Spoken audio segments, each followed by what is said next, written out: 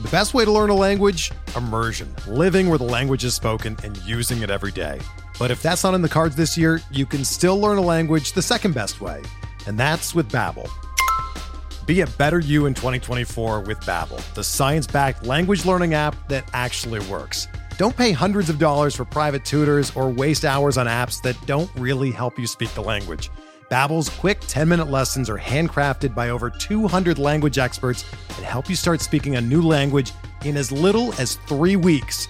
Babbel's designed by real people for real conversations, and their tips and tools are approachable, accessible, rooted in real-life situations, and delivered with conversation-based teaching, so you're ready to practice what you've learned in the real world. Here's a special limited-time deal for our listeners. Right now, get up to 60% off your Babbel subscription at babbel.com/Blue Wire. That's 60% off at babbel.com/Blue Wire, spelled BABBEL.com/Blue Wire. Rules and restrictions apply.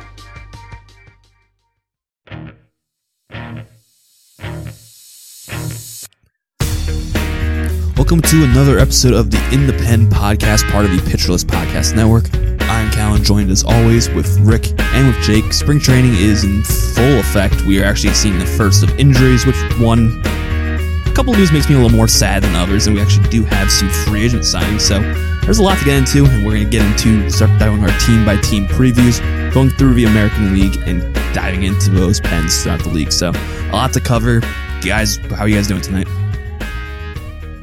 I'm doing all right. You know, it's just watching some baseball. World Baseball Classic started.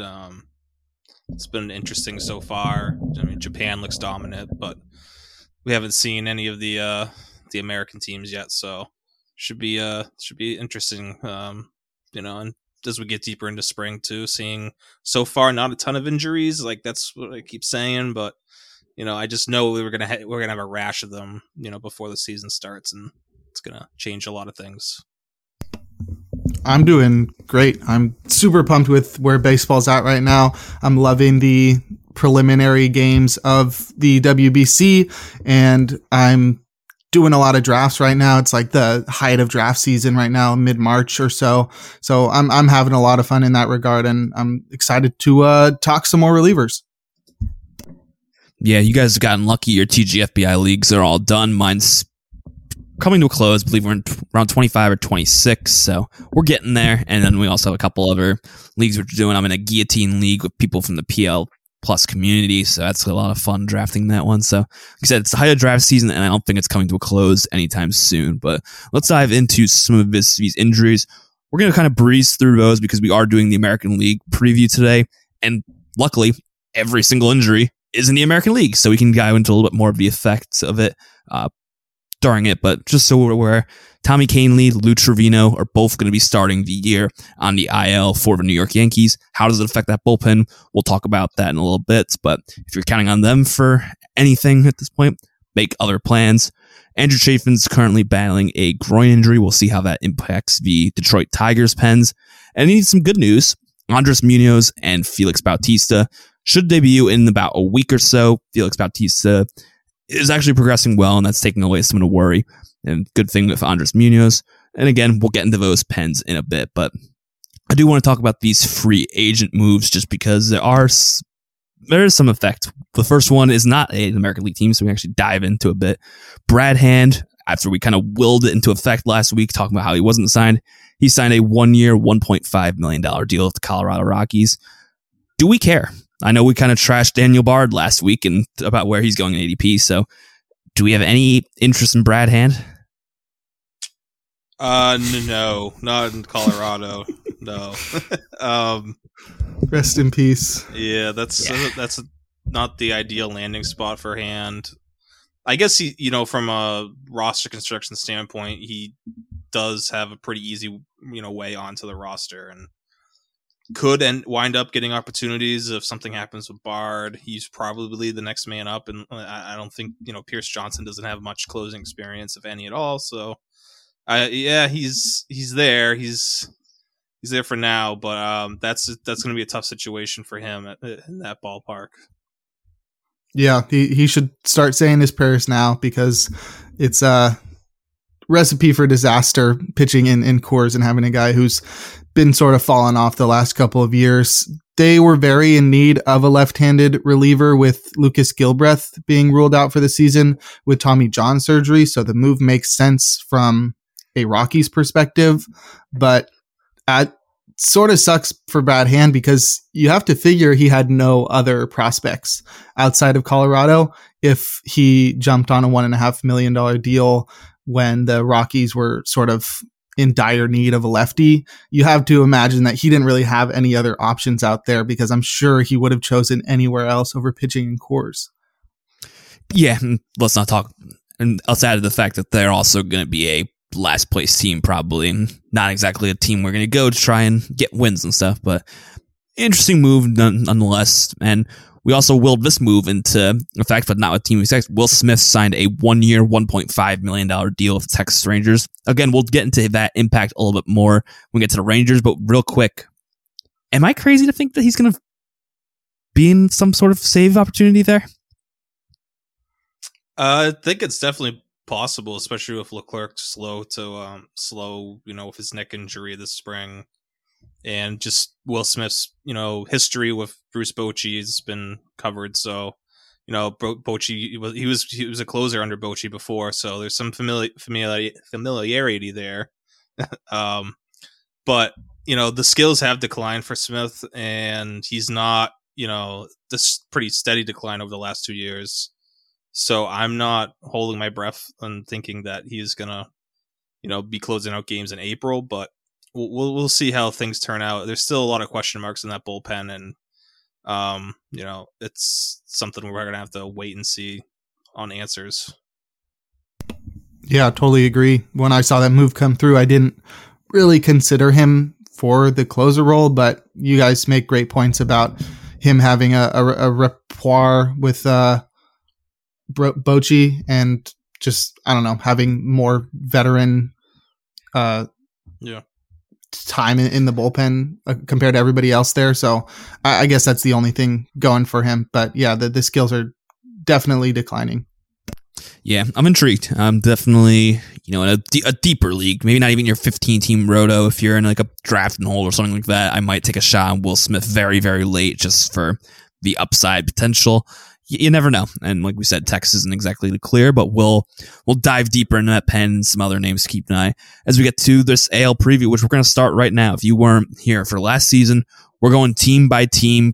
Rick's come up with a great storyline for every single bullpen, so we're going to dive into that, talk about some sleepers in their bullpen, talk about the next man up, names you should know, names you should be monitoring, and of course, obviously, the big names to start off. We'll go in alphabetical order, so to not play any favorites. So we'll start off with the Baltimore Orioles, and exactly we addressed at the beginning of the show, Felix Bautista should be debuting next week. So he's been battling an injury throughout camp. I believe it's to his knee, and he's battling another injury as well. So are we concerned about Felix Bautista? I know we talked about the ADP. Are we still drafting him? Are we still pushing him down on boards because of the injury? Where do we value him? Or we have any concerns? Or think he's going to be okay? Yeah, the news continues after the first, injury revelation kind of about a month ago. The news has been pretty positive since then. And it's still, though, his value, his draft, value is still dropping a little bit. So I think it's a great time to get him in drafts before he starts, before he has that one spring training outing and it's like, oh, he looks the same as he did last year when he was one of the most dominant relievers in baseball. But yeah, the knee and shoulder injury, it's not a great duo. But I think from all signs right now it's seeming positive, so I'm not too concerned about it. And there's not a ton in this bullpen that, even if he does miss some time, I don't think he loses his job unless it's like a significant month plus, IL stint. I've been becoming more comfortable with drafting him. When he first got injured, I was pretty concerned about what that would mean for him. He's a really big guy. I think it's funny that his player pages still say 6'5", 190. That's lighter than I am, and I'm 5'10" and not a massive reliever. So I think that's pretty funny. But that just means that he's a big guy. He's going to be dealing with injuries. It's difficult to avoid that kind of stuff when you're towing around such a big frame and trying to pitch with such long levers. So knee injuries make sense. The shoulder injury is pretty concerning, but the fact that he's sort of trending towards returning and being ready for opening day is definitely making me more confident in wanting to draft him. And like Rick said, he's going at a discount now that everybody is aware of the injury, that now might be the time to snap him up because things are sort of trending in the right direction. And he's seeming like he could be just as good as he was last year. I mean, this is a guy that I think some people were considering as a top 5 closer going into 2023 because of how good he was to close out 2022. So if you can get any sort of discount closer to pick 100 with a guy with that kind of ceiling on a team that's not going to be awful in a great ballpark, I think you got to take the chance because it's really not that early to take on the risk that he is carrying. I do like what you said there because at this point in the offseason, he's a value. He's getting pushed down because of this supposed injury concerns. You know, by the time he goes out, throws 100 miles an hour in his first spring outing, his ADP is going to jump right back and he's going to go in that same tier. We had him, and he was in like third tier kind of that we talked about last week. By the time he gets to your final week of drafts, as we get closer to opening day, if he's pumping 100 like we know he can and he's fine, he's going to be right in that tier too that we're targeting, but also kind of, not as ready to jump in. So why don't you take the discount now at this point? But if you do have those injury concerns with him, who are some next guys to keep an eye on? If like you said, the Orioles are going to be a okay team and there will be save opportunities. If we're looking for holds, is there anybody next in line that you're trying to monitor in case the injury doesn't progress as well as you want to have in Baltimore? Right. I mean, Michael Givens is the other veteran here. I think he's definitely going to be in line for holds, and Perez will still be there. He had a bunch of holds last year. I'm not huge on his from a skill set standpoint. Not the best reliever in that bullpen by any stretch, but they do trust him in these situations late in games as their top lefty. So he'll get hold opportunities. Brian Baker's been hyped up a little bit. I think he's interesting. There's some tools there. There's some stuff there that could be late inning worthy. Someone to keep an eye on. And if Tyler Wells ends up I talked about him I think two podcasts ago. If Tyler Wells sticks in the bullpen, definitely interested in him returning there, and because his stuff definitely plays up a lot better in a bullpen role. Yeah, and Tyler Wells was a big PLV darling, so that's a guy that could be really sneaky. I feel like they'll use him more of a multi-inning role, sort of what Keegan Aiken did at the beginning of last year before he morphed into a single-inning reliever. But Tyler Wells could be a really sneaky guy in leagues where multi-inning relievers or starting pitcher eligible relievers are valuable. But I think there's not too many options in this bullpen to choose from. I think the names that you picked are the ones that are the most obvious. I would lean with Givens as the guy who's probably next up, partially, like you said, because he's the veteran guy, because he has a history of closing. He was a closer in Baltimore already, so he's got a history there. And he actually still has some of the best skills in that bullpen. He doesn't throw the hardest. He's averaging like 93.5 with his fastball, but he did have a 27.3% strikeout rate, which was the highest in that bullpen outside of Felix Bautista last year. So very interesting. Got to note, Chiano Perez had a 1.40 ERA last year. Lots of luck played into that. So maybe don't go buying into him being that good, obviously, but I still think he's pretty solid, especially for a reliever that throws 97. Yeah, from one reliever that we are starting to buy back into in Felix Bautista, let's go over to one who we've kind of all been out on this offseason. I don't think that's really changed. Kenley Jansen has moved over to the Boston Red Sox. We know he's the guy who's getting saves in Boston, which is great. But we talked about last week that he's probably not value. Has there been any change? Are you still just concerned with Kenley Jansen? I know we've had some pitch clock concerns. He's kind of quieted that down in spring, but are we still concerned about Kenley Jansen, where he's going out in Boston?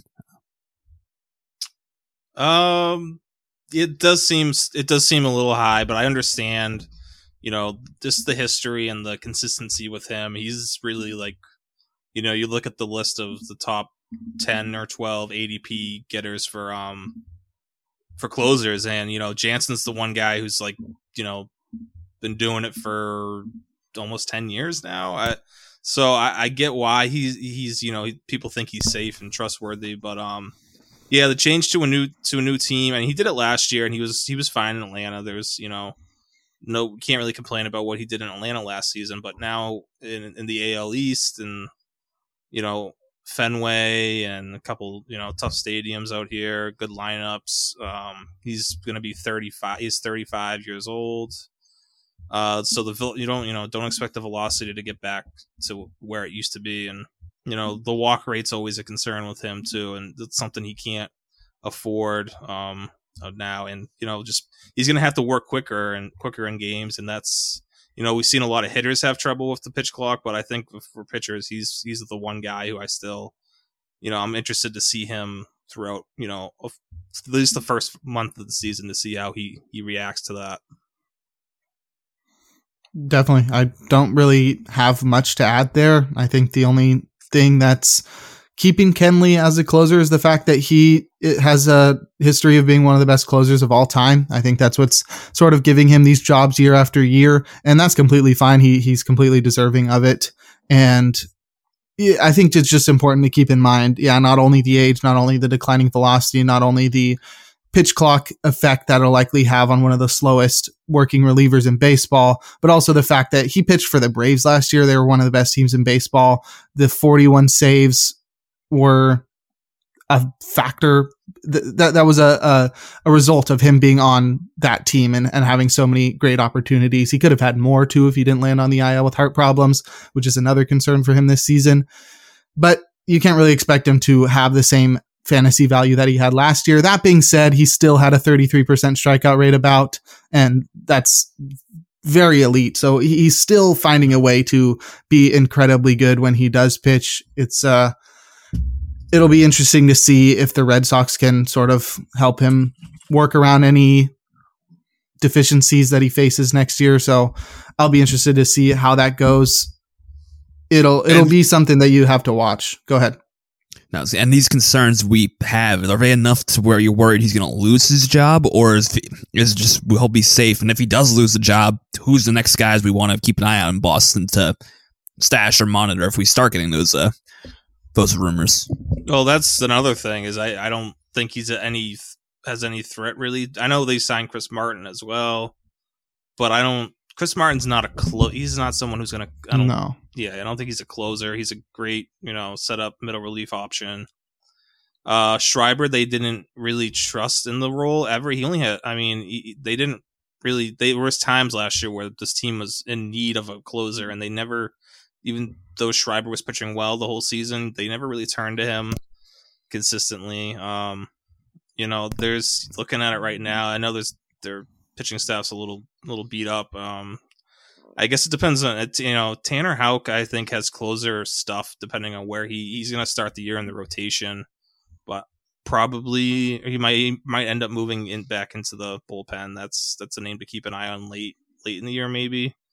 But yeah, I think Jansen's going to have every opportunity to keep this job for the whole year, and he's a 2-year deal. So, I think you'd have to be really bad for them to remove him from the role. Yeah, and even then, it's hard to imagine them moving a guy like that who's never been a setup man in his career out of that role, especially like you said, without too many appealing options in there. I think Schreiber is really the only guy I could see taking over the closer role. I remember when we were talking about PLV, you mentioned Ryan Brazier as a guy that was looked upon favorably. He's pretty old now. He's actually older than Kenley, which is surprising. Nonetheless, that's also another guy that has closed out a few games throughout his career. So they do have some veteran options. They have the more exciting option in Schreiber. But yeah, it would be really surprising if Kenley lost the closer role. I think if somebody wanted to do a really bold prediction, that would be a bold prediction. Yeah, I tend to agree. As much as we are concerned about him probably not trusting the value, like you said, a lot's going to have to go wrong for him to lose their job. But you could take that into consideration. We go to another team who not a lot's going to have to happen for a guy to lose a job because we don't know who's going to have that job with the other Sox in Chicago. All three of us have a certain reliever on this team, on our TGFBI teams. It kind of works out nicely. Obviously, we think that he's going to be the favorite. So, Rick, why don't you introduce who it's going to be and talk about how comfortable you are with him, whether he's going to have the role. Well, yeah, we're all putting our eggs in the Reynaldo Lopez basket, and I'm not sure how comfortable or how, it's anyone's guess, but just reading the tea leaves and just, Kendall Graveman's he shouldn't be a closer. I like Graveman more, and I've said this, the sinker ball, the pure sinker ballers who don't strike out guys, I would rather see them, 7th or 8th inning in certain situations than, on in the 9th to finish off games. I think there's better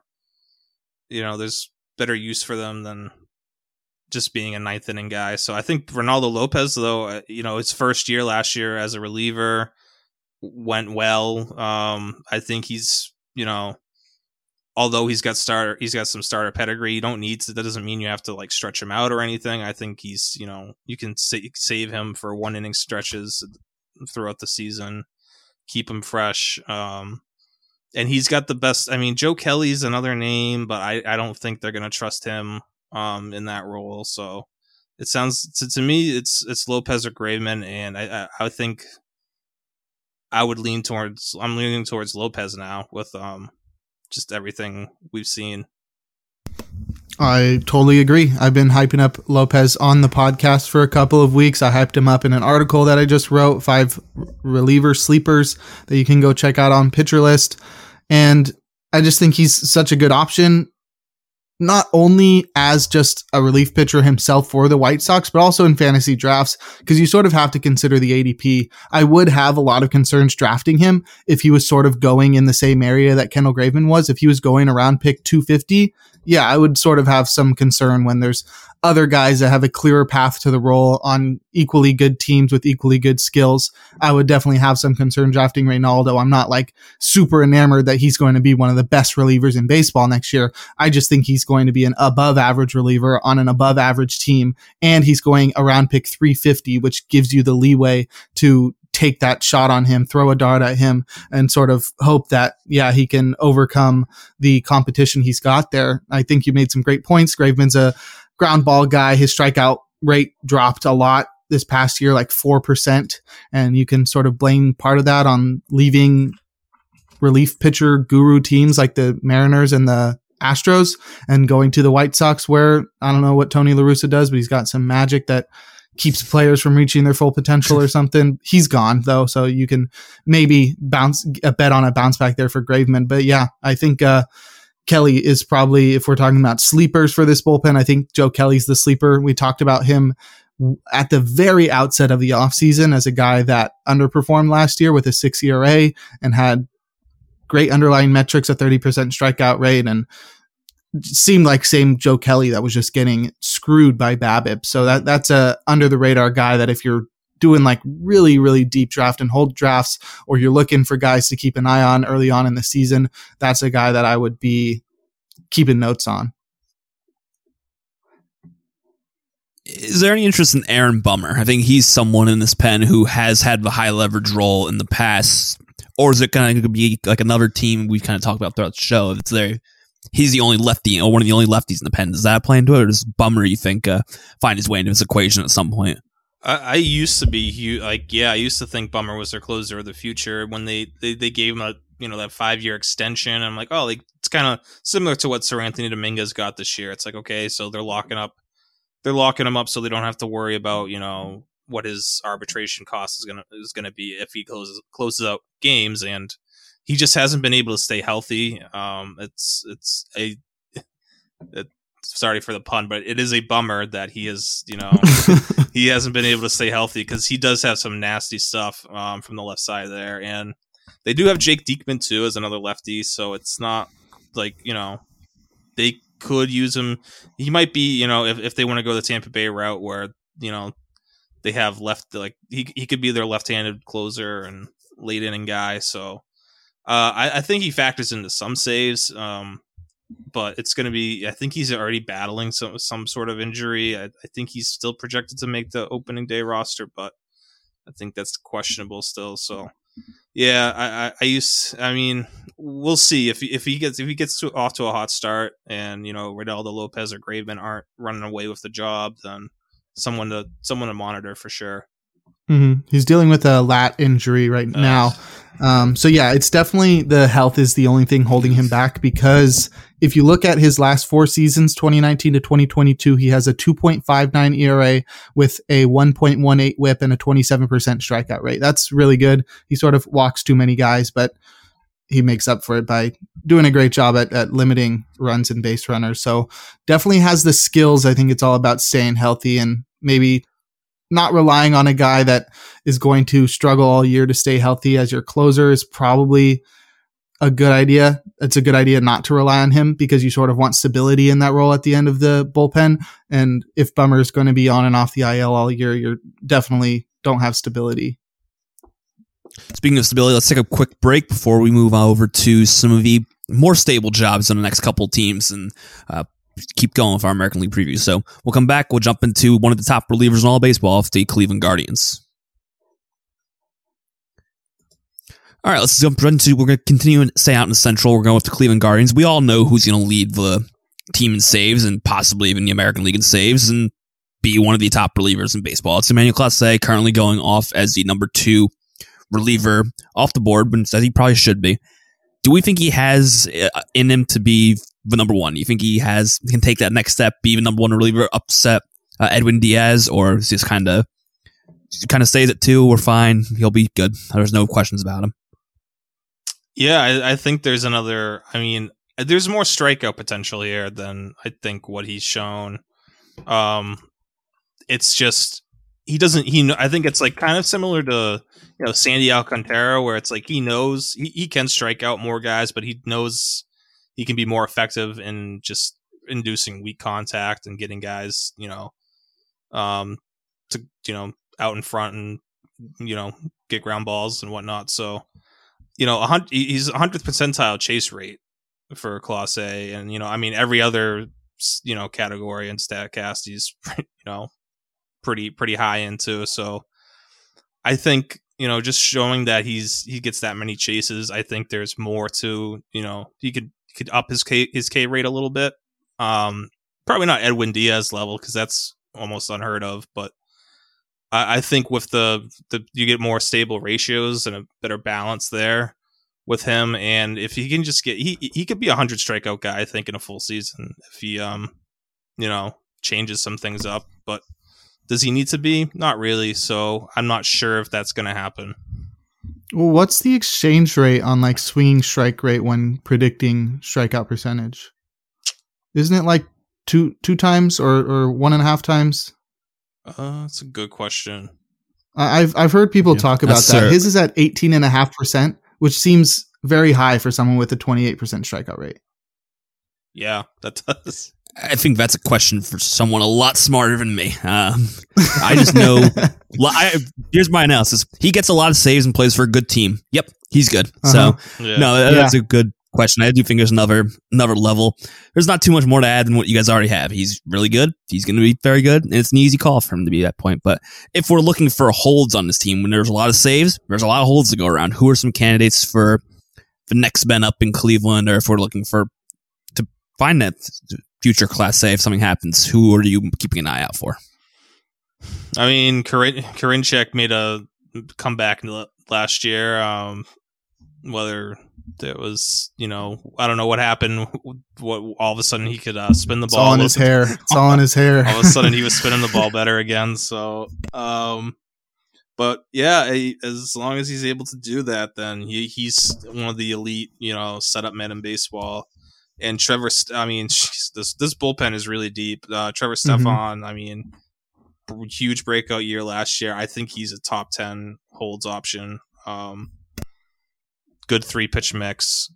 Nick Sandlin struggled a little bit early on last year, but I like Sandlin. He's more of a sinker sidearm sinker baller type, but he's got some good stuff. Eli Morgan, and it's it's unfortunate that Sam Hentges is possibly going to miss significant time because he was one of the better lefty relievers in the game, and I think he might be able to make it back this year. I don't think they've rolled him out for the season just yet, but it's not. I think the prognosis isn't good for his shoulder injury, unfortunately.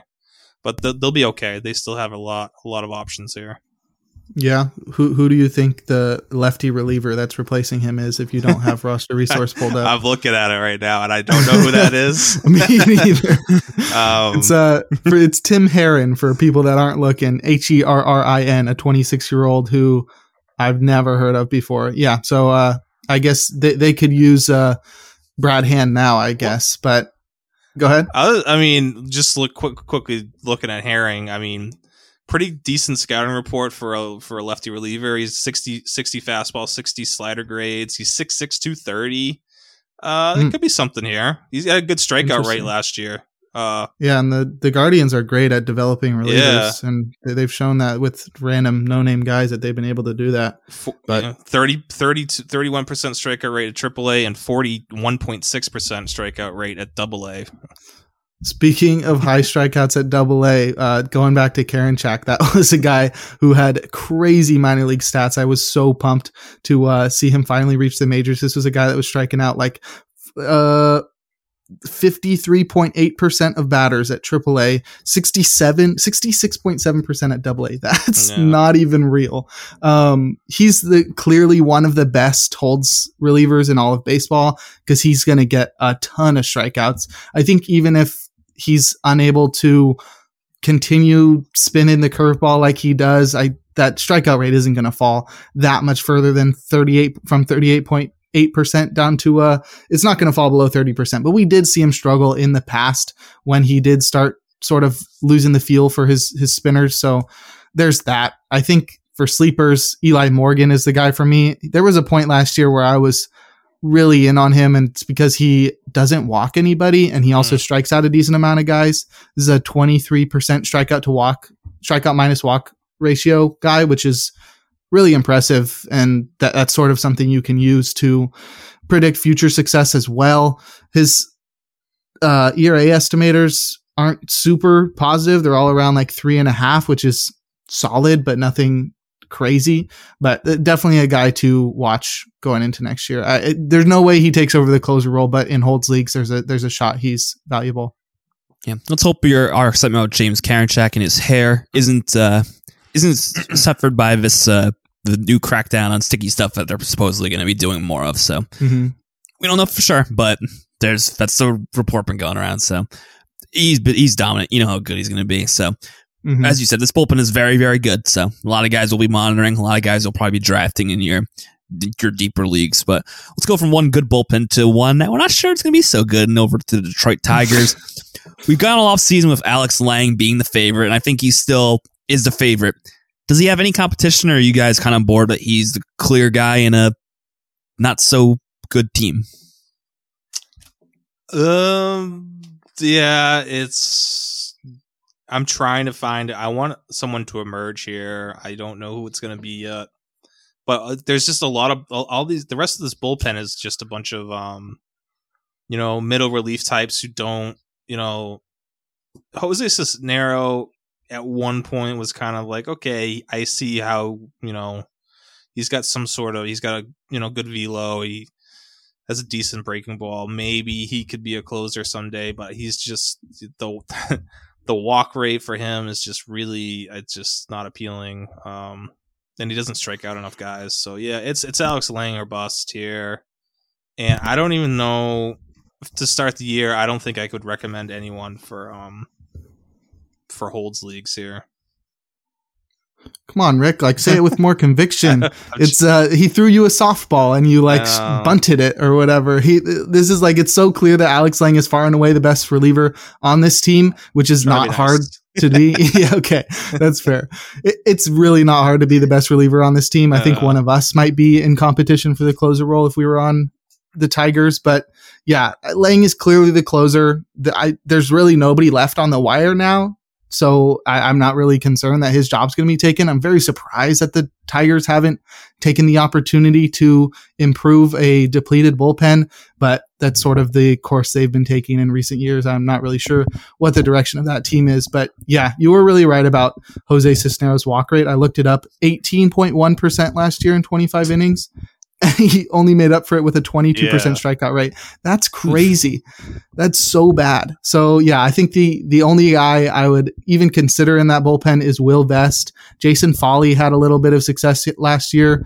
I think they're both very similar. Foley struck out nobody, like 17% of guys. So that's why I'm leaning Vest there, but definitely not a bullpen I'm going to want to be targeting in any sort of league because the Tigers are not going to be good. And I'm pretty sure this bullpen's not going to be good, but you do have to sort of say something about Trevor Rosenthal. Callan was pretty excited about that. I was throwing in there because you know how this thing goes. But all season's been it's Alex Lang, and then Trevor Rosenthal's going to come out of nowhere and do it. He's done it before to us. So, no, you guys are right. This is a bullpen we don't want to talk about too much more. But Rick, did you have something you wanted to add to that? I completely forgot about Rosenthal until you brought it up. I did too. Definitely not someone to, it's a wait and see with him. But interesting name, in that bullpen. But I don't think AJ Hinch said it's not feasible for him to be ready opening day, and obviously how is he injured so much? He's already got a lat injury. Oh my god! I mean, gosh. So we're looking at maybe May. I don't know. Well, when he's healthy, when he's on the roster, then we can, discuss what his role is going to be. Let's move away from this. This is not the team we want to talk about. The Tigers, it's Alex Lang, it's nobody else. And even that, we're not too excited. I don't think we're as excited as some people in the industry are about Alex Lang. So drafting you need saves. You're not going to get too many other better options throughout the season, unless they maybe take the shot on Zach Britton or something. But I highly, highly doubt it's going to be them. But we'll go from one bad bullpen to a very, very good bullpen. It's the Houston Astros, and we know another team. We know who the closer is going to be. It's Ryan Pressly. We have expressed some concerns throughout the offseason of he's getting up there in age. He's age 34 season now. He's battled injuries the past year or so. Do we have concerns about Ryan Pressly, or is he pretty firm in that top 5 like he's been off season? What do we think about him? And then if we do have concerns, who are some guys you want to put on your watch lists in case the inevitable injury possibly happens? A little concerned, but nothing that would make me drop him down boards right now. I think, he's had this chronic knee injury that's like always kind of feel like he's on the IL with a knee injury like once a year at least. So, probably going to miss some time this year, which makes it, maybe it is, in deeper leagues, maybe it makes sense to draft Rafael Montero late just to, it might seem early, but like it might, it might work out for you later, if Pressly misses a week or two in May. So, Montero's a guy that I think would be the fill-in closer. He was last year, even with Hector Neris there. Neris was pretty good, but he had some rocky stints where, he kind of faded out of the picture when Montero kind of took over as the number 2 option there. Brian Abreu is probably my favorite reliever here.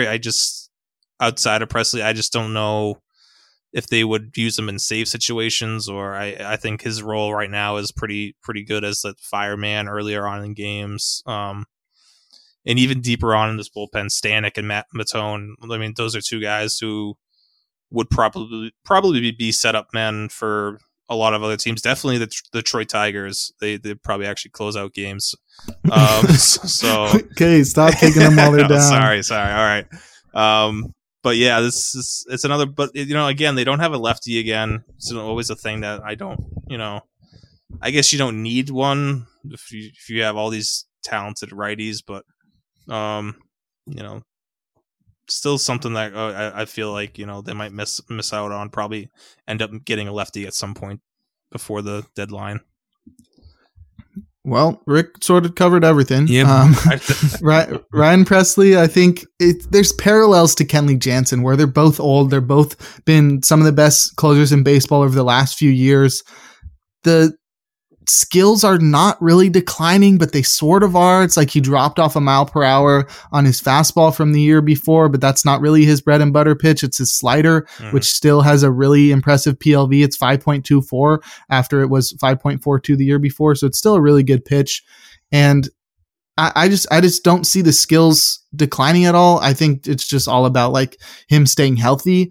But you do have the concern where there's not the same parallels with Jansen is that he has got a lot of competition in that bullpen. The fact that Rick was able to name like 6 guys that all could be a closer on multiple teams is very impressive. They have a great core there.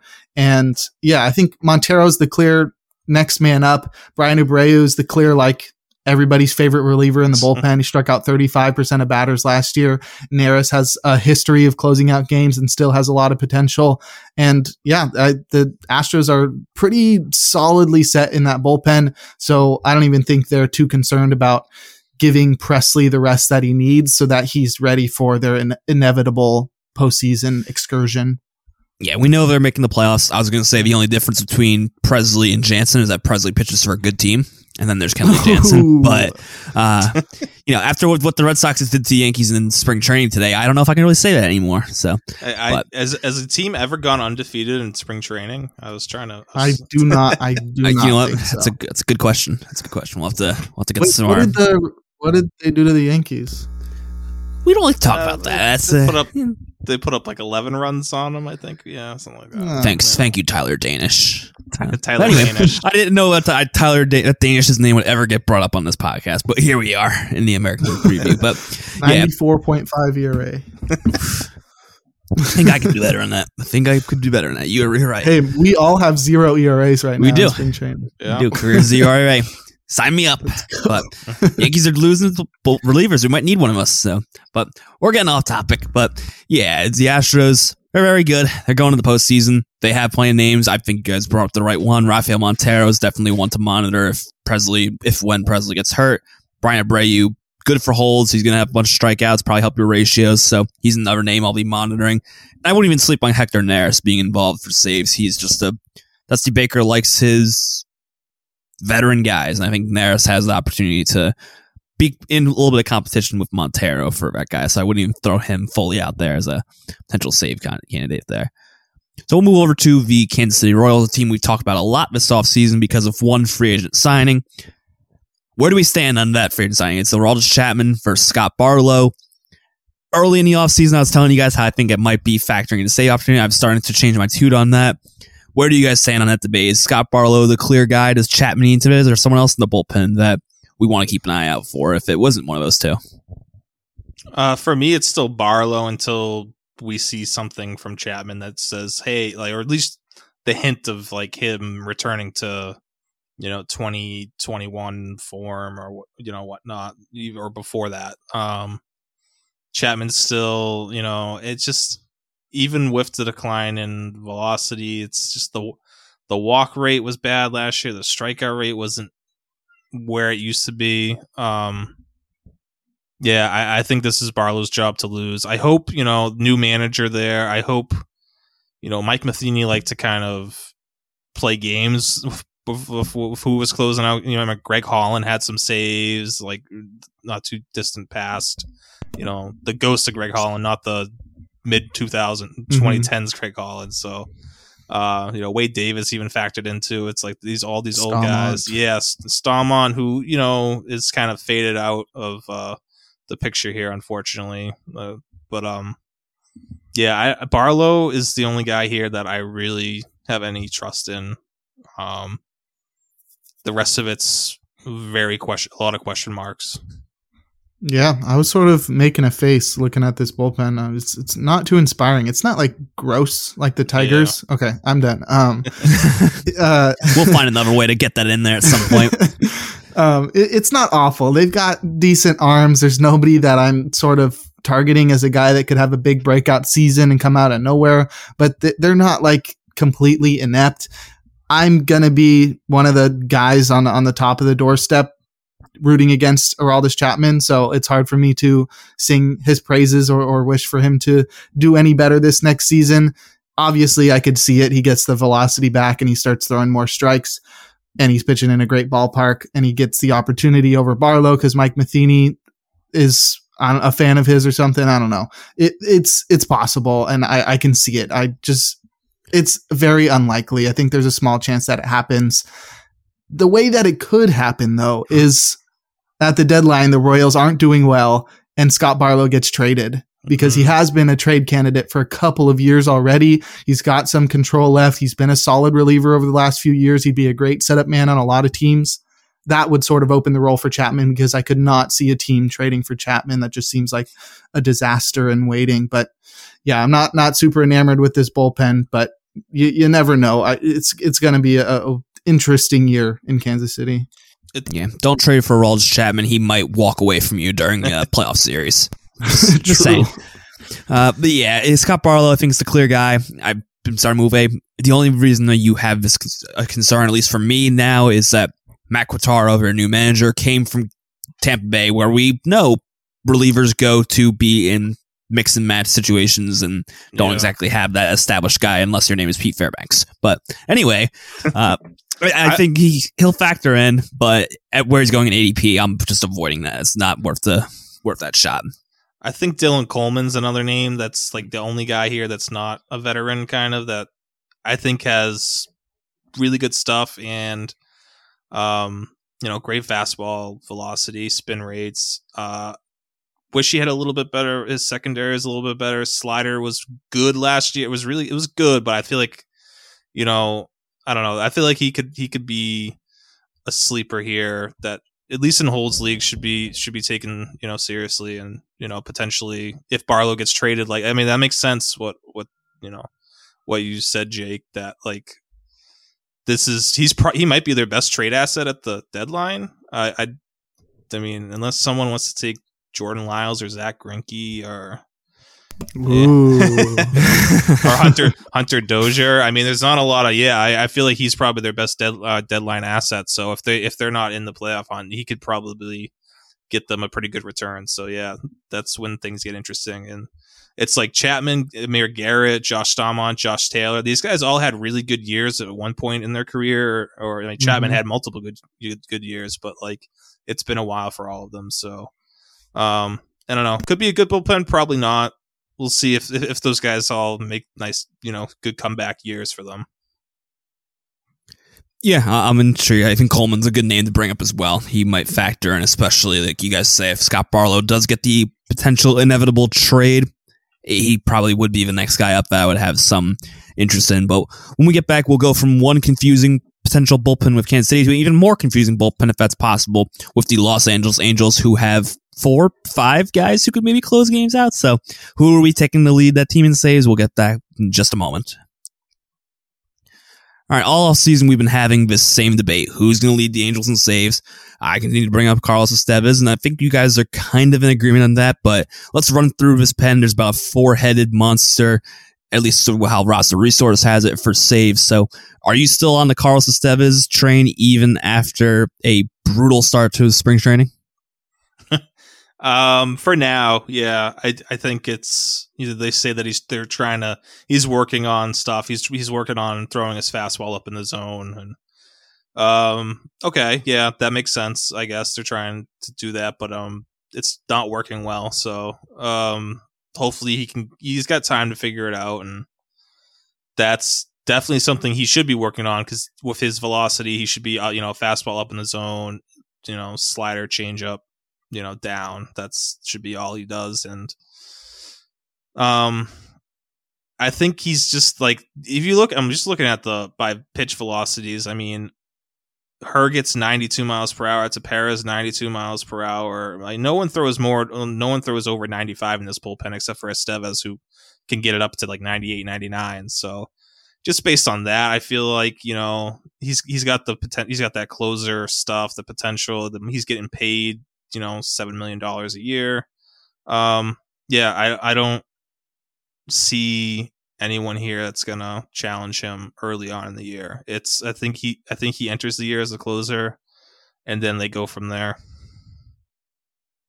So Herget's the top setup man, I guess, just because has the most history of being trusted last year. But I think Tepera's got a shot at being that guy too, because he was a big holds guy, big saves guy for the White Sox in past couple of years. And Matt Moore was actually really good last year as well too. They've got a lot of veteran guys here, and even some guys like Jose Quijada, who had a 30% strikeout rate last year and a sub-4 ERA, actually had a lot of success. So I think the bullpen's got a lot of options. There's just none that are super standout, right? So who would you consider like the top two guys is setup?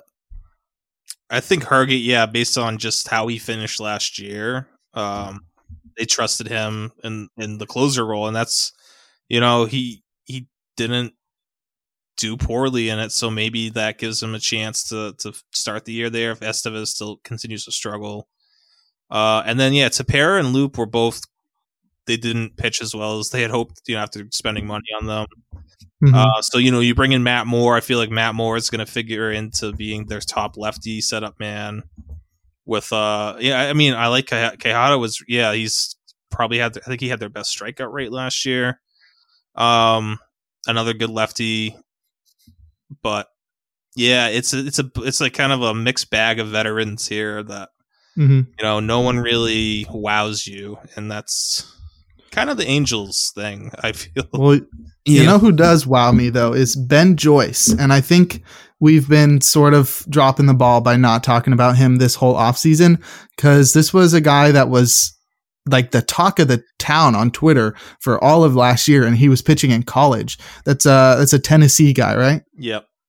Yeah, he throws like 104 miles per hour out of a sort of weird arm slot. It's like 3/4 or whatever. And he also has a slider. He's been unscored upon in 3 innings so far in spring training, and he actually just shut down the Team USA lineup. I think that was today, which is pretty cool in the 1 inning that he pitched. So he's looking like he could actually make this team. This is a guy that has the stuff to be in the major leagues, and it's all sort of about control and how he goes about working around major league pitchers or batters. But I have a lot of faith in this guy. I do totally agree that they're going to give every opportunity to Estevez, and they likely let Herget or one of those other veterans take over the closer role after that. But outside of that, Ben Joyce has got to be the biggest sleeper on this team, and he could be really dominant. I'm not sure they want to use him as the closer role at such a young age. He's only 22, but you don't have to remember this is Shohei Ohtani's last year, so you sort of have to go all in 100%, and that would seem to be using Ben Joyce in that closer role, and that would be so sick if he just came up this year after just half a year in the minors and just became one of the league's most dominant relievers, throwing 100+ mile per hour fastballs. Yeah, when you brought him up in our group chat, I had to kind of look up and be like, wait, who the heck is Ben Joyce again? But he's 3rd round pick from this past draft. He spent all of last year in AA in his 13 appearances. Would be a heck of a jump, like you said, but maybe he does factor into this. I do, it's a 4-headed monster. I agree with you guys that Estevez is the guy I'd want most on this team to get the saves. I'm definitely interested in Matt Moore. They've spent the money on him in free agency. And you talk about Quijada and Loop, 2 good lefties that they can use in other situations to let Matt Moore be the fireman or the, lockdown quote unquote closer. So I do think he probably would be right up there if Herget is the next guy up, probably 2, 3, and Saints pair, just trusted veteran. A lot of good guys like you said, there's no one that wows you, but when you go through the pen, it's actually, got some intriguing names. So I think there's going to be a lot of value with Angels relievers when you get to deeper drafts and need to grab your holds. So, it's like you said, the team doesn't wow you, but maybe this year they finally find a way. We'll see. But let's move over to the Minnesota Twins, who have the biggest, if not the second biggest, 1-2 battle in Minnesota. We know the names that you want to know. It's John Duran and Jorge Lopez. So as we sit here, as we're recording this on Thursday, March 9th, who leads the team in saves? Is it Duran, or does Lopez still factor in and take more from him? I hate this. I put this question up here, and I don't know how to answer it. I'm gonna say Duran just because I'm not sure. It might not be Lopez. It might not be Duran. It might be someone else. But if it's between those two, I trust Duran more. I mean, he's just, I don't know why. Like, you see all these other relievers who are like down 3 miles per hour in the spring, just kind of slowly ramping things up. And Duran's out there throwing 103 with 99 mile per hour splitters. Like, what even is a 99 mile per hour splitter? I don't. That's come on. He's just insane. I think even if he's in a timeshare, I think he's probably going to be the guy that gets the middle of the order out at either the 7th, 8th, 9th inning. I think that still gets him 20 saves ish, maybe give or take some. So I'm still drafting him, not worried about necessarily. I'm not expecting him to get me 40 saves. I'm expecting him to do everything else plus 20 saves, and I think where he's going right now, that's fair. Jorge Lopez really struggled when he got there to Minnesota. I still think there's a skill set there for him to be a really good reliever. I think he can get back to his first half self. I think that's not out of the question. So, but still, yeah. I mean, I'll let Jake talk about this a little bit more. But I like this bullpen in general, so we can talk about more names in a bit. Sure. Yeah, I totally have to agree with you that Duran's probably the likeliest team leader in saves. This is a situation where you just want to choose the guy with the best skills, and it's possible that he might have the best skills out of any reliever in all of baseball. Like you said, that splitter is insane. There's no comp to that pitch. It's absolutely ridiculous, and the fact that his fastball is even harder than that, I don't. There's not much else to say about how insanely good he is. So I think even if he's not the closer, I think he's still going to be the most valuable reliever in that bullpen because he's going to strike out a ton of guys and he's going to produce a very good set of ratios. So I love Duran this year, and I think there's no doubt that he's going to be amazing this year. Lopez is interesting. It's hard to tell what the real Jorge Lopez is. Is it first half of 2022 or second half? Was it the ballpark change? Was it the environmental change? Was it just regression? I think it's going to take some appearances in the 2023 season to answer those questions. So there's not much we can say now, but you do have to keep it in the back of your mind that he could just turn back into first half Jorge Lopez and be one of the most dominant relievers in baseball again, like he was at the beginning of last year. Yeah, I mean, it's going to be an interesting one. We're going to be monitoring very closely. As we sit today, every projection system on Fangraphs currently has Lopez leading the team in saves, but it's bullpen saves. They're very hard to project. I'll probably stick with you guys and say Duran will be leading the team in saves, but it's close. I've been warming up a little bit to the idea of drafting Jorge Lopez. I'm still probably not going to do it, but he still will be fine. But like you said, Rick, there's still a few other interesting names as you get deeper in this bullpen, including one with some incredible stuff. So let's dive into a few of those names. If you need some holds, if you're looking outside, this is a Twins team that has improved that we think could compete potentially for that division. So who are some other names you want to monitor as maybe, I'm not saying the next Duran, but someone else in that pen that could factor in this down the road? Yeah, I don't think this is going to, I don't think I'd consider this the best bullpen in baseball, but it's one of the deeper ones. And I think, Griffin Jax had a huge breakout last year in the bullpen for them. I know he's a huge, stuff plus guy. He favors well with those metrics. Caleb Thielbar, for a 36-year-old lefty who tops out at 93, has really good, on our PLV numbers, he really grades out favorably. Emilio Pagan's a guy who, has kind of been, shaky in the last couple of years, but, I wouldn't count him out as, we've seen him be pretty dominant before, not that long ago. So, and then there's two younger guys, and Jorge Alcala and Giovanni Moran, who both have really good stuff. Plus, I mean, these guys can be really good relievers.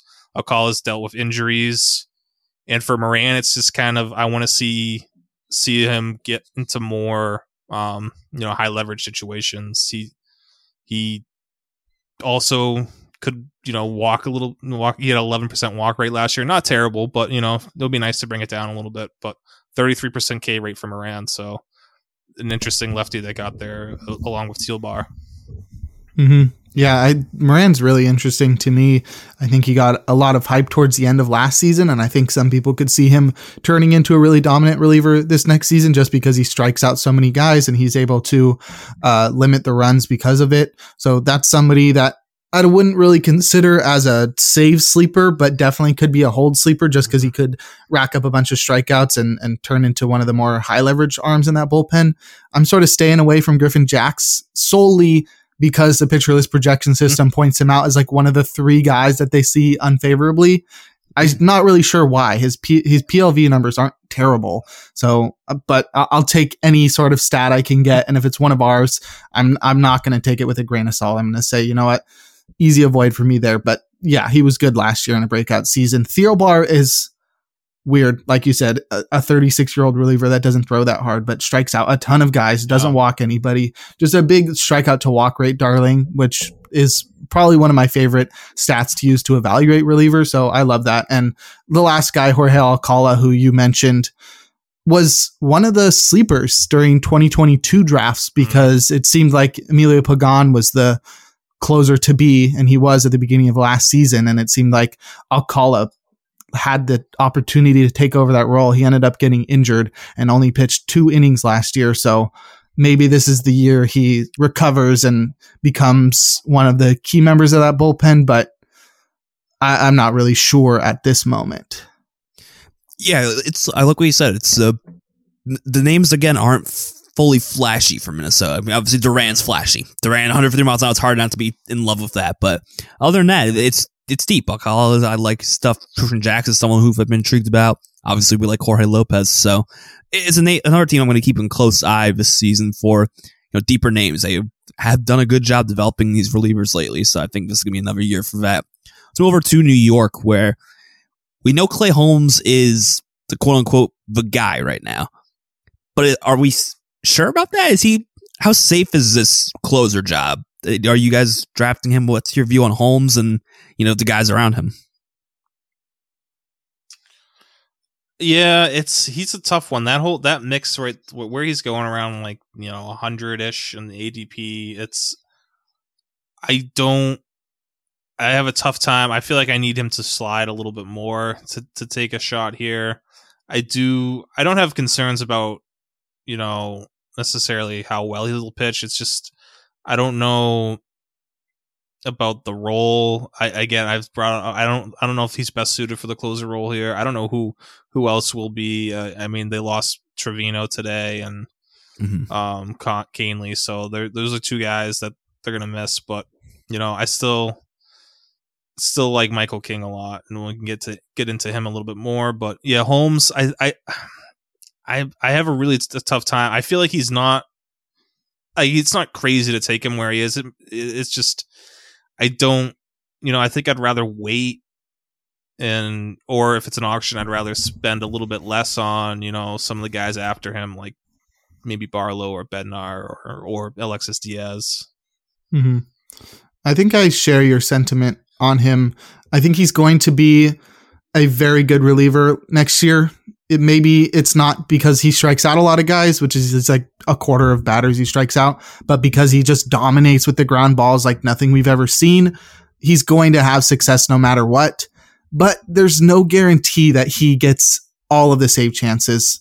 I'm reading on his Fangraphs page. I didn't even have to go far to look for this, but on the 24th of February, Aaron Boone said that there are going to be days where he's going to use him as the fireman. If the middle of the lineup's coming up in the 7th or 8th inning, he's going to use him there. And that sort of just opens up opportunities for other relievers to come in and steal the save because they want to use Holmes as the fireman. And I think that's fine. Like firemen are still draftable, especially on teams like the Yankees that are going to win a lot of games. And especially with a reliever like Holmes that's going to have success next year, basically no matter what, whether that means he gets 10 saves or he's closer to 20.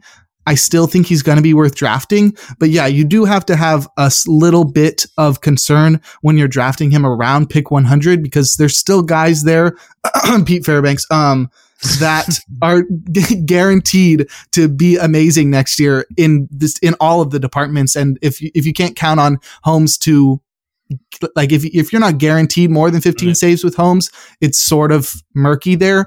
But yeah, it's yet to be seen how he's going to be used. And it is a possibility that, you know, the Yankees just continue to have the injury bug decimate their bullpen like it did last year. And they just sort of are stuck with using Holmes there because that's the only guy they can trust in the ninth. It was a sad day today to see both Tommy Kahnle and Lou Trivino both said they're going to start the year in the IL. Kahnle, it's a biceps tendonitis where he pitched through it. He says he did miss about a month, so I think he'll probably be back at some point, you know, late April, early May is kind of what my timetable at least as now is. Lou Trivino, I don't know what it's going to be. It's a strained elbow. Anything with the elbow, and I'm not even going to try and put a timetable on it. So let's hope it's nothing too severe because we already have Scott Effross who's dealing with Tommy John surgery. But you referenced Michael King, Rick. We've talked all off season how we kind of like him, maybe not even as the next guy up for saves, but with the ratios. Is there anybody else in the bullpen, or if you want to get more into Michael King, we can, but anyone else in the bullpen you're keeping an eye on for ratios or the next guy up when Clay Holmes used as if he is used as a fireman at some situations, who are some guys you're taking the back end as some like cheap save here and there? Yeah, I love King. I want to, you know, I think he's the best, the next best option there. You know, Loaisiga, I think he bounced back in the second half last year and pitched better. He dealt with some injuries as well, but he's looked good this spring so far. I want to see that K rate go back up. I want to see him, you know, start striking out more guys. Those are the three. Those two and Holmes are definitely the top three there with no Kahnle. And then after that, it's I mean, there's some like Weiser and Marinaccio are interesting, but you know, definitely not guys. Probably wait and see guys and holds leagues for now. But yeah, they're really going to miss those two guys, Trivino and Kahnle, because you know, without them, that bullpen gets a little bit weaker in the back end. Mm-hmm. You know, I think the clear setup guy is Tyler Danish. All right, that's all the time we're going to have on the show. Jake, thanks for joining us. Yeah, I was just a temporary guest this whole time. Yep, exactly. Michael King, yeah, I love Michael King. He was amazing last year. He really dominated and was looking like one of the upcoming best relievers in baseball, just with how dominant he was with his curveball, one of the best curveballs in baseball. PLV absolutely loves it. So I think Michael King should be the next man up. I think Loaisiga is the next man up, though, which is sort of concerning because what happened to him last year? He was like a guy that struck out around like 24% of batters and didn't walk anybody. And then last year, his walk rate jumped nearly 4% while his strikeout rate dropped 6%, which is not the combination you want to see. So I'm sort of losing faith in a guy that I was drafting at the end of my TGFBI draft in 2022. So unless he can turn those skills around, which very possible, relievers are very volatile. You never know, but skill numbers like that, strikeout and walk rate, they sort of level out faster than most stats. So you can trust them after a certain number of innings. And the fact that he tossed a decent amount of innings last year, 48, you can sort of trust those numbers. So there's something wrong there. I don't know what it is, if it's an injury or what, or if he's just declining, but I think that lets King walk into that role. And yeah, outside of that, I think Marinaccio is the clear guy. Struck out 30% of guys last year and had a 2.05 ERA that was not supported at all by xFIP, which was 2 runs higher, but still, I think he's got some abilities there, and it'll be interesting to see what kind of role he plays as he sort of moves into one of the roles as one of the more trusted relievers in that bullpen. I think Marinaccio could be a great fit for what Michael King was to start the year. You know, the fireman, give us 2 innings. Maybe he'll steal a win or two here. Like I said, the 30% K rate. He's flashed some good stuff. And Yankees clearly started to trust him. When Michael King got hurt, his role elevated immensely before he got hurt himself. So I think Marinaccio could be a very deeper sleeper in this pen for a steal win, some holds. And he's a Jersey guy. And as someone from New Jersey, I've got to make sure I highlight him. So it's another bullpen. They're losing guys, but I think there's a lot of names to like, and doesn't have the flash name like an Aroldis Chapman or Andrew Miller, but plenty of names to be intrigued with in New York. Complete opposite out in Oakland. We'll move over to the next team. All off season, we've talked about Trevor May as a sleeper, someone we liked outside of the top 300, as someone as a we thought was favorite for saves. Is that still the case? Are we still on the Trevor May bandwagon, or is he starting to move down in our eyes? Jake, take this one. This is your Yeah. team. It is my team. Yeah. I think he's still only moving up for me. I just keep gaining more confidence in him. I think it's clear that he's got one guy to compete with, and it's Danny Jimenez. I'm not glad that AJ Puck's gone. I was really excited when they drafted him, and I loved him when he was available to pitch. But now that he's gone, it's clear that it's either May or Jimenez. And they're literally paying May more than anybody else on the team in 2023. And if that's not like the clearest example of why a guy should be the closer, then I don't know what is. They're going to trade him at the deadline. The best way to drive up a relief pitcher's value is by getting him all of the publicity he can get. And that's by getting a bunch of saves, pitching in the 9th inning, maybe making an all-star team if the A's are really that bad and they're going like sending a reliever like the Tigers have the past couple of years. But one more shot at the Tigers. I did it. Told you it was going to happen. Yeah. So yeah, I keep getting more confident in him, especially after writing about him in my article last night. He's got to be the guy next year. And even if he's just there for a few months getting a bunch of saves, that's completely fine with me. So yeah, I'm completely sold that it's May this year, and I can't believe he's still going after pick 300. Yeah, I'm surprised there hasn't been any helium at all I don't know. I'm guessing, drafters just want to stay away from this whole situation. And I get that because Oakland's not going to win a ton of games, and what are you going to get? But I've said it before, and I'll say it again, that there's bad teams that create really good closers, or like really, you can get 20 saves before the deadline with May before he gets traded. It happened with the Tigers a few years ago with Shane Green. It was always the fame.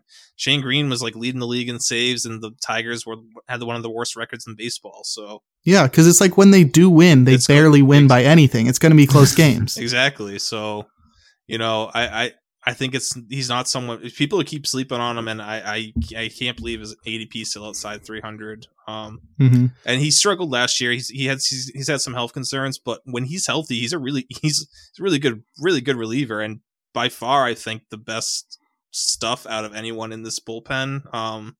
When he's right. So when he does inevitably get traded, or if he does lose a job, is Danny Jimenez? Jake, you said he's the only one to be concerned about there. Rick, you agree Danny Jimenez is the next guy up, or Acevedo, anyone else in this Oakland bullpen you want to monitor for when May does get traded? Yeah, it's probably I'd say Jimenez or Acevedo. I don't think Zach Jackson's really. Maybe Zach Jackson. Those three are just kind of very interchangeable and okay, and I don't. None of them really stand out. Jimenez flashed last year, but again, this fastball's not very appealing. Yeah, I'm guessing they'll go with one of those three. Jake, as the resident A's fan, I'd like to your permission. We're good to move on from Miss Penn. You ready to not talk about a much better bullpen? No, 10 more minutes, Dad, please. All right, fine. Let's move over to Seattle, where we have another confusing close situation. We got two guys who are both very, very good, Andres Munoz and Paul Sewald. I'll ask you guys the same question in Minnesota. Who leads the team in saves? Jake, go first. Yeah, this one I think is a lot more difficult than Minnesota, because Sewald is a lot better than the sort of counterpart in Minnesota as Pablo Lopez. Sewald sort of the Pablo Lopez of the Seattle, and Munoz is the parallel to Duran. Jorge Lopez. Sewald just go ahead. I said Jorge Lopez, not Pablo. Oh yeah, thank you. I didn't even realize I said that. Nonetheless, yeah, I think Sewald's just really good, and it's hard to imagine that he doesn't at least get like 10 to 15 saves, because last year he had twice as many saves as Munoz. Is that correct? Yeah, way more than twice as many. He had 20 and Munoz had 4. Can't forget that Diego Castillo had more than Munoz last year. So there's definitely still a possibility that since Sewald was so dominant last year, that he could be the closer there, and you can use Munoz as the fireman. So I feel like it's 50-50 right now. I feel like it's like a clear committee, but it's just two guys, and they're just going to switch off and use those guys when they feel like they need to. Yeah, I'd agree. Draft It's probably both of them. I think they're going.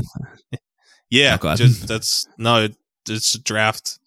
I think both of them are kind of going where they should be going, but that being the case, I think Sewald has a little bit more value just going a little bit later, and I think he has more saves, but it's not going to be by a ton more than what Munoz ends up with, and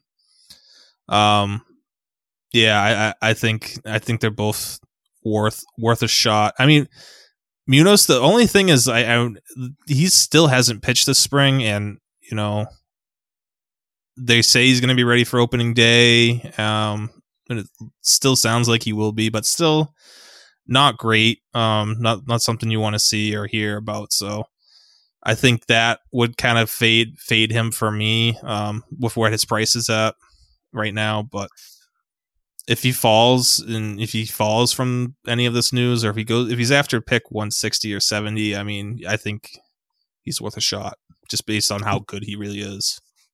Jake referenced Diego Castillo as someone who had more saves than Andres Munoz. Do we think he plays a factor, or anybody else in this committee, or it's just those two and the next guys are just uni holds, very fine options? I don't think he's actually going to play a factor this year as much as he did last year. Last year, I was sort of really hyped on him because they were clearly using a committee, and he started out the season so poorly that not only was everybody dropping him, but nobody wanted him on their team. And that's when I jumped, and he actually got me a few saves in TGFBI and leagues like that where saves are really valuable. So he was actually pretty cool to have on the team for a few weeks. But yeah, I don't see that reoccurring in 2023, though. Matt Brash was really incredible when he got moved to the bullpen. That guy's stuff is insane. I remember when he debuted and he was pumping upper 90s fastballs with some of the most wicked off-speed pitches that I've ever seen. That's curveball and slider are crazy. And the fact that he struggled a lot with his command as a starter and then moved to the bullpen after a brief stint in the minors and was absolutely dominant. I don't think he's going to be vying for saves, but this is a guy that could be one of the top holds arms. He can probably go multiple innings as well. I think that's a really underrated guy in saves plus holds leagues that's not really being talked about enough. And I'd be really excited to take him late in drafts as a guy that could sort of take off as one of the better relievers in baseball. Yeah, he's kind of, I think he could have like kind of a James Karinchak type K rate, and just adding to this, you know, I think it's going to turn it to be, it's going to be a three-headed monster with him, Sewald, and Munoz there. I think Castillo, it's tough with Castillo. I liked him a lot last year and the year before and prior, and you know, looking at his whiff rate on his slider over the last 3 years, it's gone down about 10% each year, roughly. So something, you know, either hitters have figured him out, or you know, something's going on there with the slider where it's just not getting the same. It doesn't have the same effect anymore. So tough to see. But yeah, I don't know if he really factors in anymore. When Brash returned to the bullpen last year in July, he had a 2.35 ERA and a 34% strikeout rate. Yeah, that sounds about right. The breaking ball will play very well at the back of an end of a bullpen. And even like there's still like Penn Murphy and Matt Fessa are pretty interesting names too. And Trevor Gott even had like a little stretch of Milwaukee last year where he looked really good. So it's another one of those. I think it's another really good bullpen.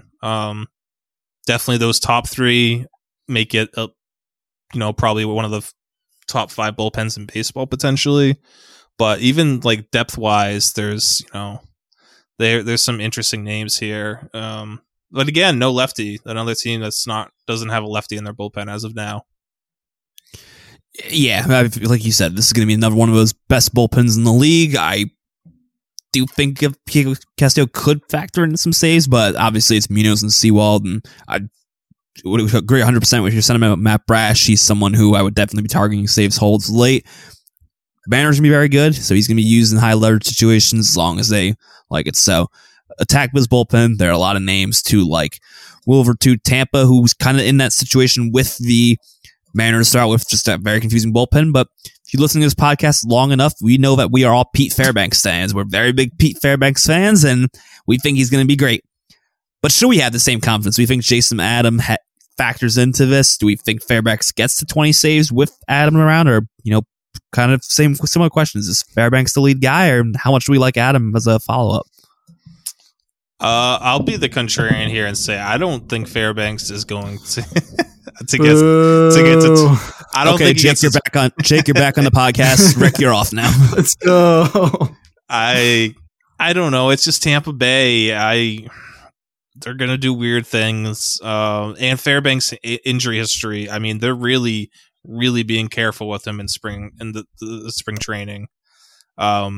He finally made an appearance, and his velocity wasn't great, and no one's velocity has been great. But for him, it's just like one of those, like, just knowing his injury history, it kind of piqued my interest a little bit. But first outing, we'll see how he progresses through the rest of the spring. I still think where Fairbanks is still a good value, just because, like we talked about with Duran or even Munoz, like he's going to get around 20 saves probably as long as he's healthy.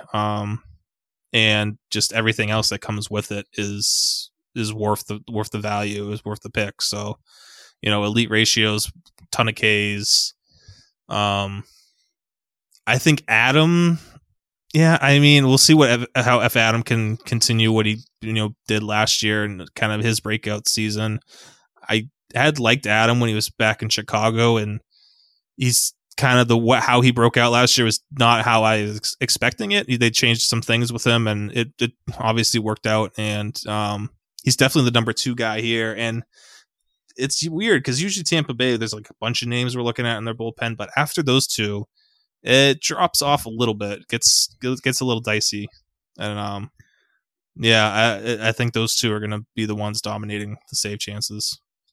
I was going to say, Tampa Bay usually churns out 15 amazing relievers a year. Is there anybody else we're keeping an eye on for this competition, or is it just, Adam Fairbanks, and that's about it for us? Did you mention Garrett Cleavinger? I haven't. I was going to, that's the name, the lefty there. That's intriguing. Yeah, talk about him. Sure. Yeah. I mean, this is a guy that was on the Dodgers. So, at least one other smart team was interested in him. Mm-hmm. And I'm not sure what the Rays did differently, but he took a huge step forward with them last year and was striking out a ton of guys, like 35% of guys last year, which anybody that's striking out that amount of guys, no matter what they're doing outside of that, is pretty intriguing. Like you said, Rays are just incredible at getting the most out of all the relievers, getting guys out of nowhere, and they're not afraid to use some random dude that your mom's never heard of and having him close out 20 ball games. So you never know, because not only is that just like the Rays thing to do, and it's like it's effective, but also then you can just trade those guys away, and then you get like I forget who Emilio Pagan was traded for, but like just stuff like that where you're trading away a guy and getting some good prospects back. But that's just what they like to do, and I think Cleavinger is clearly that guy. There's got to be, like Callan said, there's got to be like 6 to 7 guys in the minor leagues or on the free agent wire right now that are going to be contributing mm-hmm. positively to this bullpen at some point this season. And you just have no idea who it's going to be, but we'll see once we get there. But yeah, I'm a big Pete Fairbanks guy, and there's nothing that you can do to change my mind. Yeah, I'm ashamed to say I have not gotten him in any drafts so far this year, but that's a very big disappointment for me. He's been a major target for me, and I hope to change that in the coming weeks. We'll go over to... quickly, when you mentioned the minors for Tampa Bay, they do have a guy in AAA, Colby White, who is one of the better relief prospects. Plus, of course they do.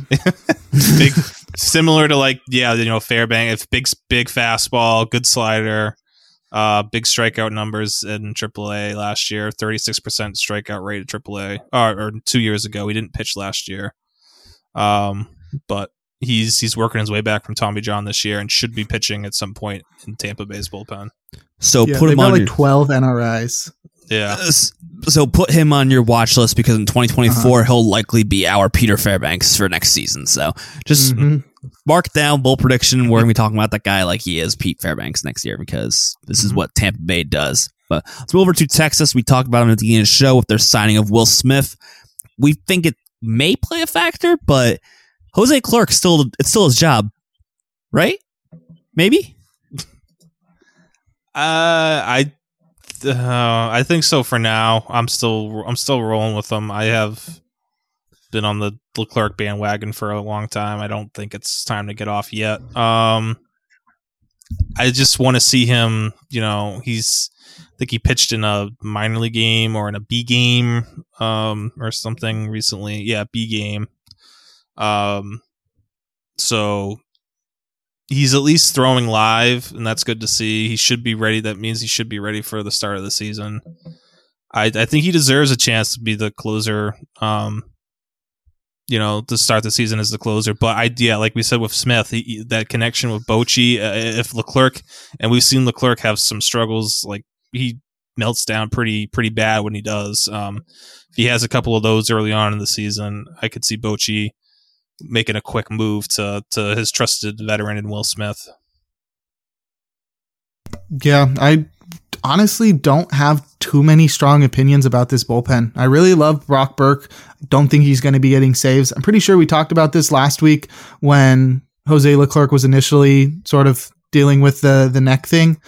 I love Brock Burke, multi-inning guy, was really incredible last year across 82 innings. Jonathan Hernandez is a guy that in the past has been really good. He throws really hard, but he doesn't really strike out the guys that you would expect. He's around 20%.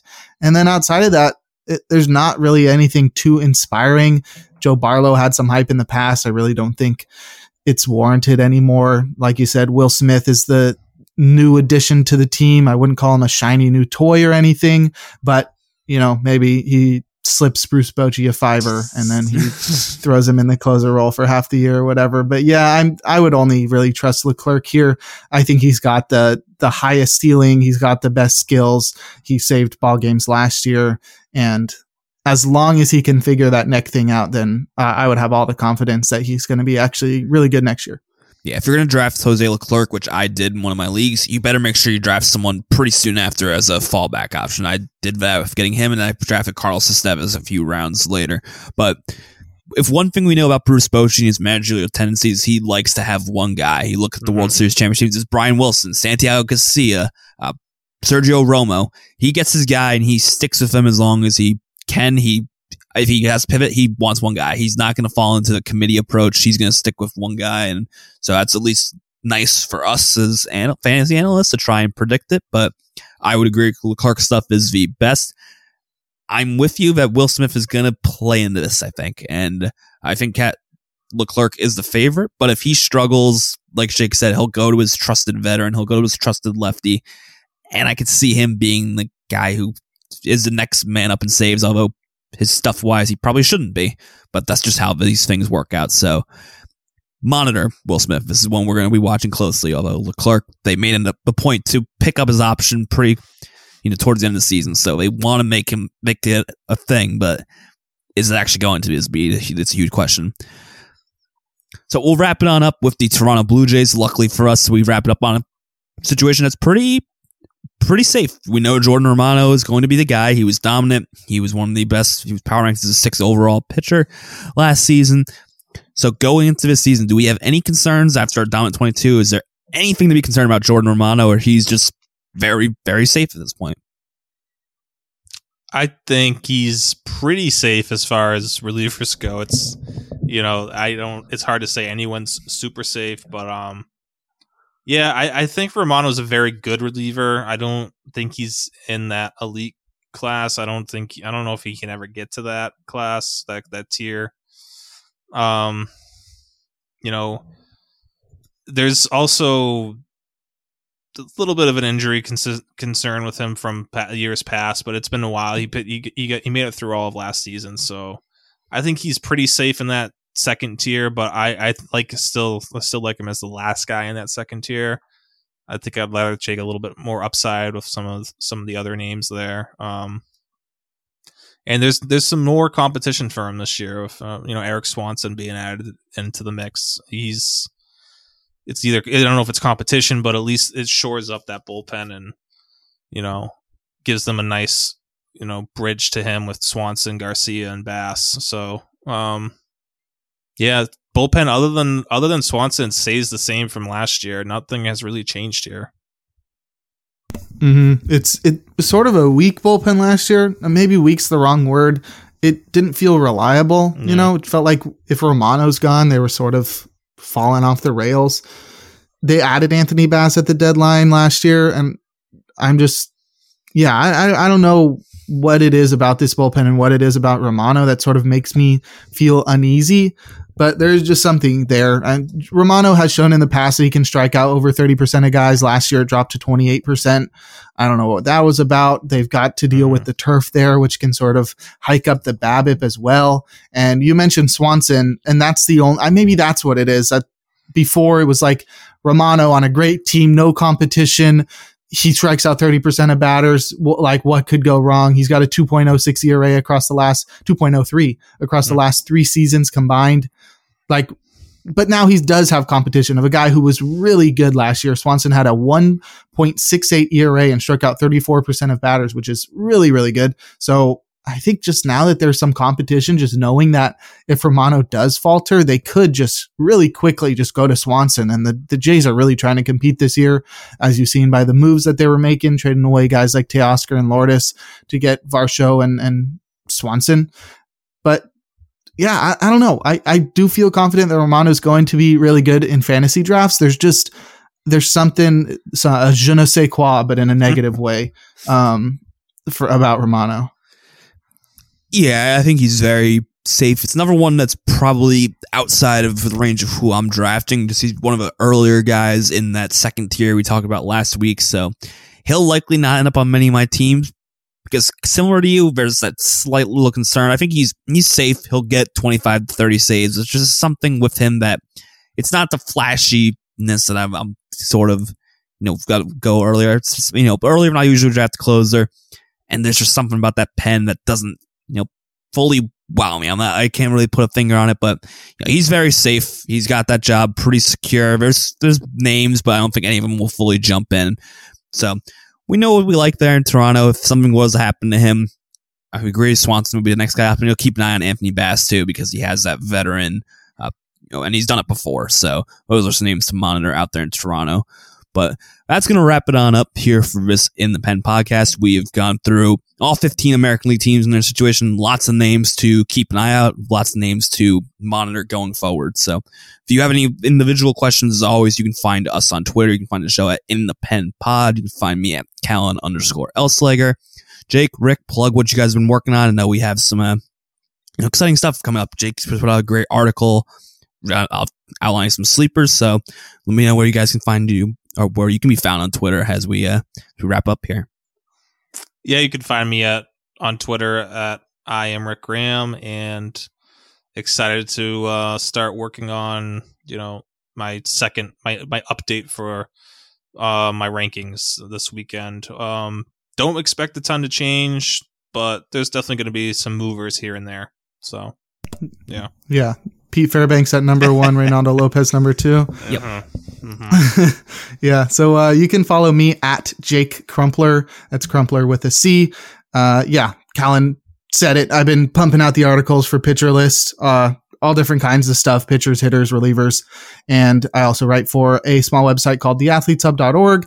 And I do write for Baseball HQ as well. I have a podcast called Free Baseball, which is more of a general baseball podcast. If you're looking for more podcast content, because it's not like there's not enough out there already, you're more than welcome to go listen to that one. We just surpassed 50 episodes, which is pretty crazy. But yeah, that's on my Twitter, so you can find that pretty easily. And all of my work can be found at crumplerbaseball.com. It's an exciting time. Like you said, we're deep in the spring training now. The WBC is going on. There's a lot of relievers we're keeping on. And we can do this all again next week. Next week, we'll jump into the National League teams, kind of go through those and see where we know we have a lot of confusing situations at Hem, Arizona, where we'll start off next week. But exciting time. Hopefully we don't get too many injuries. Let's keep our fingers crossed and just keep plowing through this. We're getting closer and closer this season. I can't wait to get started. So we'll cover all that and more next week on the In the Pen podcast.